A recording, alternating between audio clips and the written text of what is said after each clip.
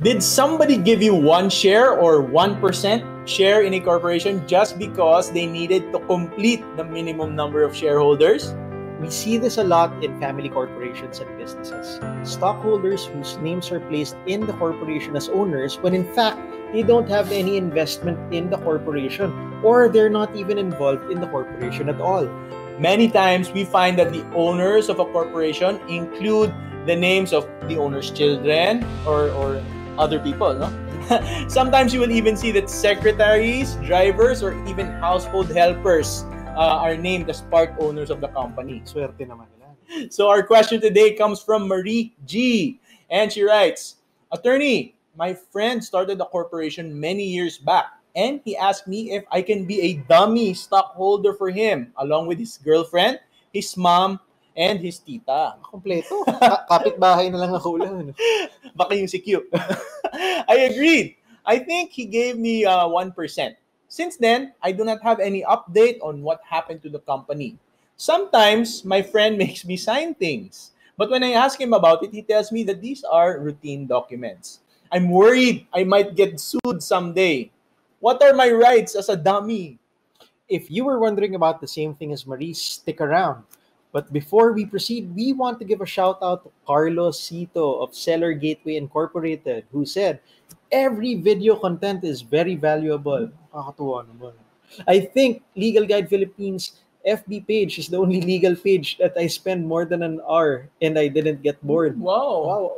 Thank you so much. Well, we feel very honored. I hope you can have more videos para sa mga entrepreneurs na kagaya ko. And that's what we're doing today. Thank you so much, Carlo. Thank you, Carlo. If you want to give us feedback as well, please go to info.legalguide.ph/feedback. There you can press submit feedback and you might get featured as well. So let's get on with it.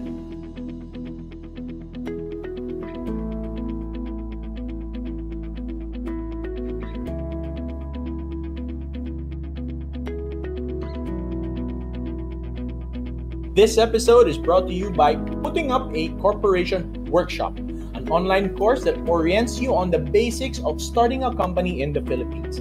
It talks about what is a corporation exactly, what are the things you should decide on first before making the leap, and what is the procedure to expect when processing the papers. Get your business started right. Go to info.legalguide.ph/corporation to learn more. Welcome to Legal Guide Philippines, where we simplify the law to help you make better choices. I'm Attorney Erwin Zagala, and I'm with my partner, Attorney Ramon Ramirez. So today, we're talking about dummy incorporators. What is this, Attorney Ramon? Sure, I'm happy to talk about it. But before that, we would like to say thank you to our reader, Marie G, who submitted today's question. So thank you, Marie, for writing to us. And as a thank you, we would like to give you a copy of our book, Notary Not Included. Congratulations, right. Marie. Thank you, Marie, for submitting. And this is for you. Please send us an email to introduce yourself. Yeah. So anong email na ibibigay natin? You can email us at info@legalguide.ph. Yan. Okay. Introduce yourself and kami nang baala sa shipping. Kami nang mag-ship sa inyo. Alright? Okay. So for the rest of them, if they want to get chances na ma-shout out dito and then mabigyan ng free book gift, please submit your questions on our website as well. Kapag maraming votes kasi, it gets featured. Yes. Okay. All right. So let's go back to Marie's question. What happened here kay Marie? So a friend of hers approached her and said, I'm starting a company and I need 5 people. So I have my aunt, girlfriend, my tita na ako, and kailangan ko na lang isa. Can you be my 5th person? Fifth? Yes. Oh, wow. Okay.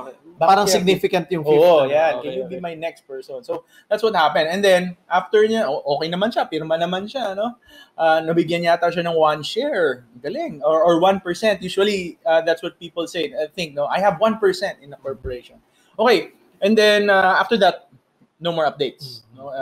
From time to time, she signs something, pero she has no idea what's going on in the corporation. So kinakabahan siya ngayon. Baka makulong ako or bigla na lang may demand letter sa akin. Yeah, so that's what's happening. Now, now that we know the context, guys, there's a term that Marie has been saying again and again, which is ano lang daw siya, dummy. Okay, we seem to use this term dummy very loosely, no? When they say dummy, ito yung parang mannequin eh. Di ba? Yeah, Parang oo, puppet. kasi I just need kailangan ko kasi ng 5 people in the corporation. So, isama kita. Ikaw na yung dummy ko or ako yung dummy mo, 'di ba? Parang ganun. Guys, this is a very dangerous thing to do, okay? Using this term because we have what we call the anti-dummy law. It's Okay? illegal. Yes, it makes it a crime to act as a dummy. Okay. So please, let's be very careful. There's no, we shouldn't act as a dummy. Now, under the anti-dummy law, it prohibits arrangements, and these are usually done by a foreigner to evade nationality restrictions. Okay? Kunwari, bawal magtayo yung foreigner. So, Yes. oo. gagamitin niya, dummy, Filipino. Yes. Ayun. So that's against the law, guys. Okay? And just please don't bandy about that term na dummy. Okay? So what actually Marie is loosely what we would call a nominee. Iba pa yung nominee sa dummy. Yes. Okay. Ang dummy against the law, ang nominee hindi na necessarily against the law. Okay? So nominee siya. What is a nominee? She holds the shares for the benefit of someone else. In this case, her friend, whatever her friend's name is, no? So, pag may nagtanong pala sa atin, attorney, pwede po ba akong pumayag na maging dummy? No, Oo. that's Pag- dangerous. Attorney, pwede ba akong pumayag na maging nominee? Yun, It pwede. depends. Oo, pwede pang Posible. pag-usapan. Yan. Okay. Now, this is being a nominee, like I said, is not illegal per se. Okay? And if this is done correctly, and how do we do this correctly? Please ask your lawyers. Okay? This is not the episode for that. All right. Now, also, guys, please be aware with the new revised corporation code. Or RCCP. Yes, Yan. the SEC requires that these arrangements, mga nominee arrangements, are reported and made transparent. Okay, so nire-report natin yung mga nominee arrangements sa SEC. Okay, so kailangan alam yan. Okay, now going back to Marie's question, as far as the law is concerned, what is Marie's status? We said she's a nominee. Okay, but what does that mean? Well, first and foremost, and now we're going to point 1. Marie is what we call a incorporator. Wow. Okay, incorporator. Now, so this happens a lot. Now, we see in the articles of incorporation of usually of family businesses, di ba? Every day we see this, no? Yung mga structures nila panay-nominee. Okay? So, sino mga typical nominees? Pinaka-typical yan, anak. Kapatid, yan. Tita, tito, Magulang, pwede yes. pa. Ito, nakita ko so many times, secretaries, okay, employees, even family drivers, attorney, they put those people as incorporators. Now, ano ba yung incorporators, Attorney Erwin? Ano nga ba? Sila yung mga unang nagtayo ng korporasyon o ng kumpanya. Kumbaga sa basketball, starting 5. Starting 5. Yeah. Okay, so just think of incorporators as the first people to have started the company. Okay? Kasi it has to start somewhere. Yes. Diba? Right? So, nominees are incorporators generally. And in Marie's case, since she started the company with her friend, she's an incorporator. Now, going back, why did these nominee arrangements as incorporators, why did this proliferate? Oo nga, wala namang kinalaman. Pero bakit sinasama sa usapan? Yes. Okay. So, under our old corporation code, there was a minimum kasi of individuals para makapagsimula ng kumpanya. Dito pumapasok yung 5. Yes. Okay. So, at the minimum, to start a corporation, we needed 5 individuals. Okay? So ayan na, no? Kunwari, I'm going to start a company. I want the benefits of having a corporation kasi may benefits, advantages to having a corporation. But mag-isa lang ako lang yung negosyante. So, isasama ko na si Inday, isasama ko na si yung boy ko or makabuo lang ng starting 5. Makabuo lang ng starting 5. And these guys, possibly they have nothing to do with the corporation. Okay pa kung your kid na interested or is working in the corporation, But generally, this is why this happened. Okay? Now, so as an incorporator, this also means that Marie is also a shareholder. Wow, okay.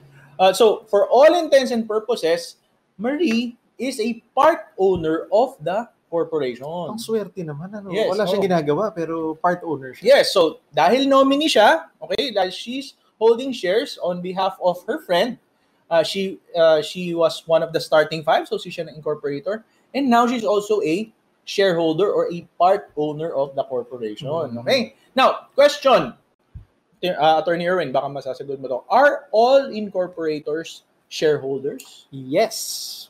Correct. Yeah. What about the reverse? Are all shareholders incorporators? Uy, wait, sandali. May complication yan. Tingin ko no. Yes, correct. Si Attorney Erwin. Why no? Because what did we say about incorporators? They're just the starting five. Okay?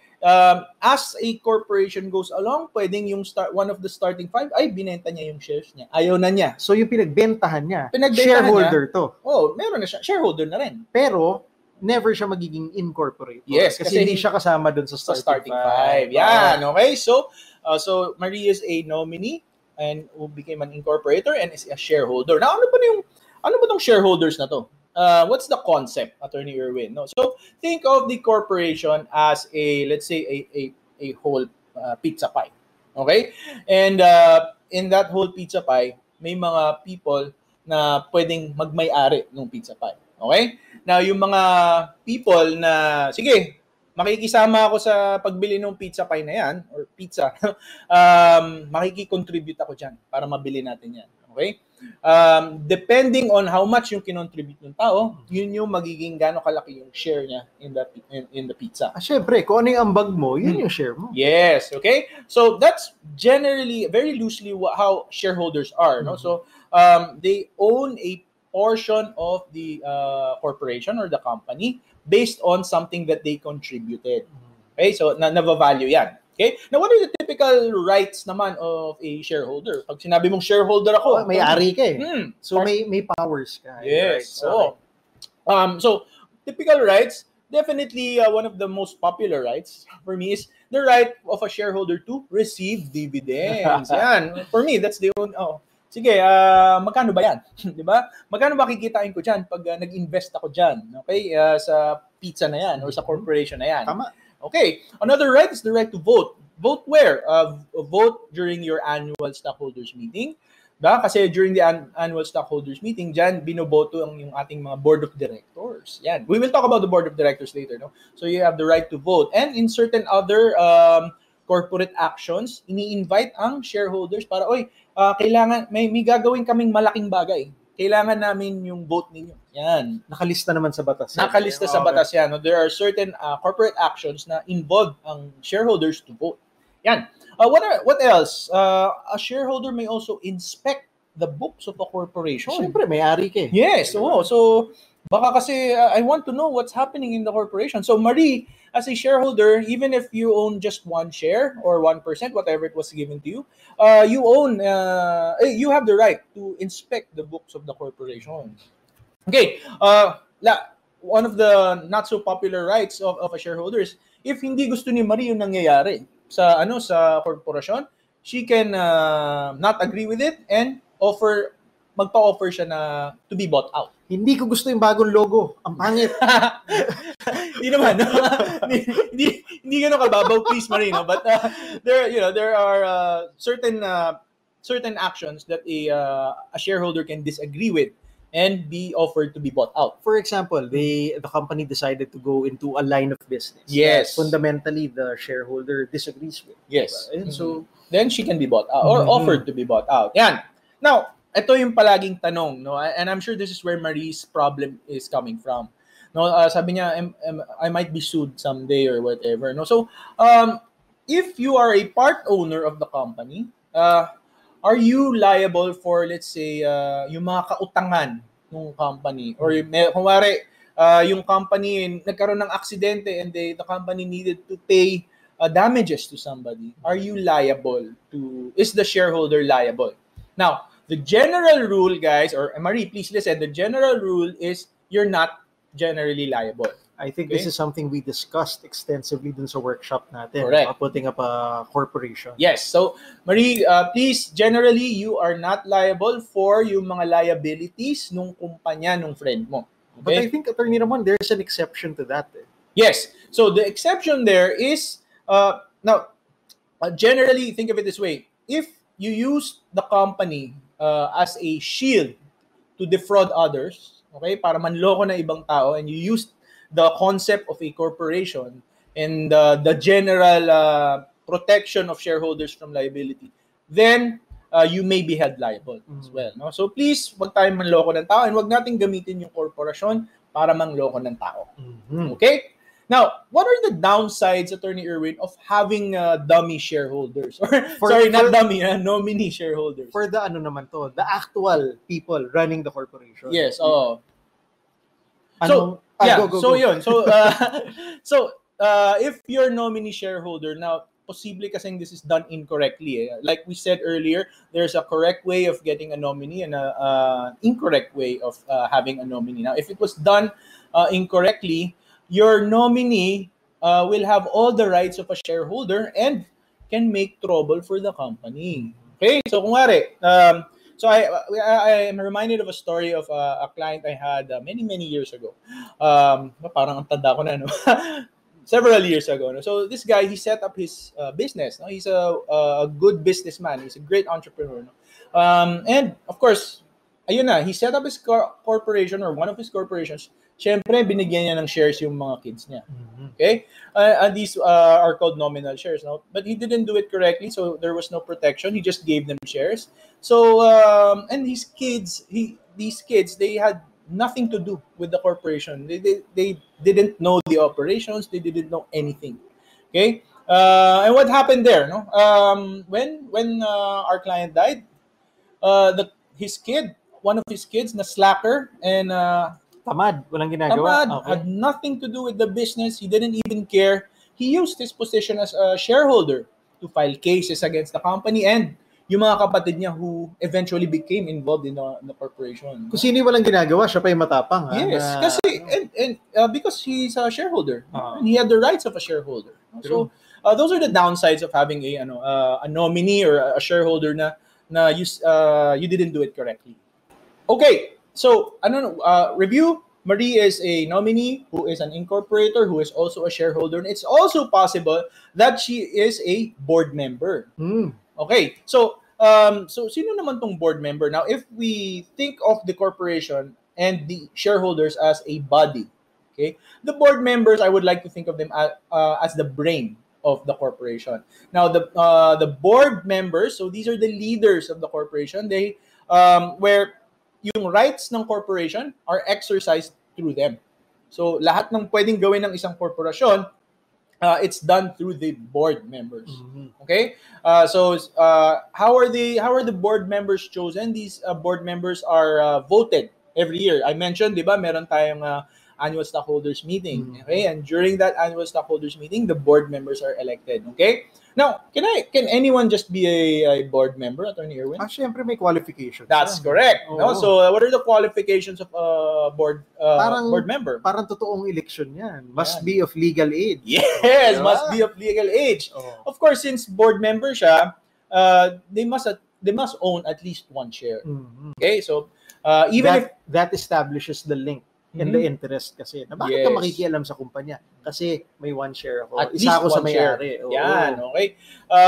Of course, we want our board member to function and be upstanding. No? So we require that the board member must not have been convicted of a criminal offense punishable by around 6 years, no, of imprisonment. No? And he must not have violated the corporation code within 5 years from the time that he was elected. Okay? So yun. Now, ito naman, we go back to the question, can Marie be sued na? Shareholder ako, sabi mo, general rule, basta hindi kami manloko ng tao and we didn't use the corporation, baka I won't be liable. Now, as a board member, Marie, to answer your question, there are, again, certain acts that a board member can be held liable for. And you can find this in our corporation code. No? So usually, if there's that element of fraud, bad faith, or gross negligence on your part in exercising your duties as a board member, then there's definitely a possibility of liability there. Okay, so please use your discretion when making decisions. If you are making decisions as part of the board in your, if you or when you sign, no, when you sign something, make sure you read it and make sure that whatever you're signing, you agree with. Okay. Marie, advice lang. Mm. Yung routine documents, pakibasa. Yes, Delikado yun. or even better if you have a lawyer friend or if you have or you've engaged a lawyer, ano ba naman yung pakita mo lang, okay ba to? And at least ma-explain lang sa inyo. If you don't understand what you're signing, have it explained to you. And this is not to assume that anything bad is going on. Yes, It's more for your understanding. Yan. Thank you, Attorney Uren. Now, what are the downsides naman of having a dummy no? or a nominee, na incorrect nominee in your board, no? Again, if not done correctly, your board member can choose to vote or not vote on important matters. No, he can delay decisions or even sometimes prevent them. Ang nafo-foresee ko dyan, kunwari may papasukin na deal yung kumpanya. Sobrang ganda. Kailangan time is of the essence para maisara yung deal. Mga dami. Hindi man lang mapa-attend ng board meeting. Correct. Paano mo kukunin yung voting? No? Correct. No? So please, those are the things that you need to consider. No, Yep. when we have these dummy. No, we call them dummy because they're not incorrect nominees. No? Yan. All right. Now, so we've talked about incorporators, shareholders, board members. What about officers? Corporate officers. Yan, correct. Corporate officers. No, what are the mandated corporate officers? No, so all the positions you see, in general, the important ones are, number one, the president. Of course. Yeah. Okay. So the president of a corporation, he must be a member of the board of directors. Okay. So president, generally, this is the person in charge of operations. No, siya yung overall in charge of the operations of a corporation. Yan. It's also important kung meron tayong operations guy at in charge of overall, meron tayong may in charge of pera. Finance guy. Yeah. So usually this is under our code, we call this the treasurer. Okay. Now the treasurer, he needs to be a resident of the Philippines. Okay. And meron din tayong tinatawag under our code, the corporate secretary. Or CORSEC. Yes. CORSEC. No, so corporate secretary, siya yung he generally holds the documents, important documents of the corporation. They take note of the minutes of the meetings. They issue secretary certificate. Yan. Kaya sekretaryo. Yeah, no. So now, a CORSEC or the corporate secretary must be a resident and citizen of the Philippines. Okay? So these are the general officers. Ito ni Ramon, tatlo lang yung binanggit mo. Yes, baka president, magtampo treasurer, naman, corporate secretary. baka magtampo yung ibang officers, yung mga VP. Yan. So, COOs yan. Or VP for party planning. Or director for vacation outings. So yes, now there are of course there are a lot of positions out there if you guys work for companies. These officers naman may be provided for in the bylaws of a company. Okay? Hindi sa corporation code. Yes. So yung sa corporation code, kumbaga, yun lang yung pinaka-basic. Diba? But kahit anong korporasyon dito sa Pilipinas, meron dapat ng tatlo. Yes. Pero yung VP for party planning, diskarte mo na yun. Diskarte na yun. Okay. I think that's what we'd like to call a management prerogative. Yes. No, so yeah, it's up to the company and the bylaws. You can put that in the bylaws kung ano-ano yung mga other officers that you would want to have in your corporation. Pero I think it's a good opportunity that we were able to bring this up kasi for some people, natataranta, nasan yung VP? Nasan yung yung COO? Oo. Child of owner. Diba? Dapat lahat may ganun. No, actually hindi. Ayun. So, those are the... Maria, I hope naliwanagan ka on what your possible status is as far as the corporation of your friend is concerned. No? So, we talked about a lot of things. Attorney Erwin, would you like to give us a recap? Most certainly. So, to recap, we talked about number 1, nominees, not dummies. Bakit? Kasi dummies po illegal. We don't want that. Nominees po, it's not illegal, pero you have to do it the right way para hindi ka mapahamak. Next, we also talked about incorporators. Incorporators, basically, yung starting 5. Yeah. Oo, kumbaga sa basketball, yun yung initial players which were there on the hard floor, di ba? Playing. In No. this case, ito naman, sila yung una nagpatakbo Yes. at saka nag-own ng company. Next is shareholders. We talked about the concept. Ibig sabihin, ito po yung mga may-ari. Now, in terms of incorporators and shareholders, magkaiba po na concept yan. Go back if you need to review. Next, we also talked about board members. Board members, ito po yung nagpapatakbo ng company through the board of directors. Yan. And finally, we talked about the officers, and lumalabas po, 3 lang ang required under the law. Everything else is katang-isip or the result of your management prerogative. Kung ano po yung dinecide niyo, you can have that reflected in the bylaws. For most of you, this lesson was more than enough. And if it makes your life easier, then you're welcome. But there are those of you who will watch this lesson and maybe end up asking more questions. So, like questions like, what are the papers do we need to submit to the SEC? Or what is the primary purpose and how do we choose one for our company? Or maybe, what is the right capitalization? Now, if that's you, then we invite you to check out our Putting Up a Corporation workshop, where we orient you on the things you need when starting a company in the Philippines. Get the workshop at info.legalguy.ph/company today. Now, to add to that, if you want us to tackle your question in our show, go to www.legalguy.ph and click the Submit Topic button. Next, we'd like to know what's your biggest takeaway from today's video. So please write it down in the comments and let's talk about it. Last, if you feel we've earned a good rating, please give us a like and subscribe because it gives us feedback that we're doing a good job and it encourages us to do more videos. Now, one last thing. Clearly, there are a lot of risks that go into being a nominee shareholder in someone else's business. If you decide to be one, be sure you know these risks. If you really want to do it, at least make sure it's worth your while or you're protected.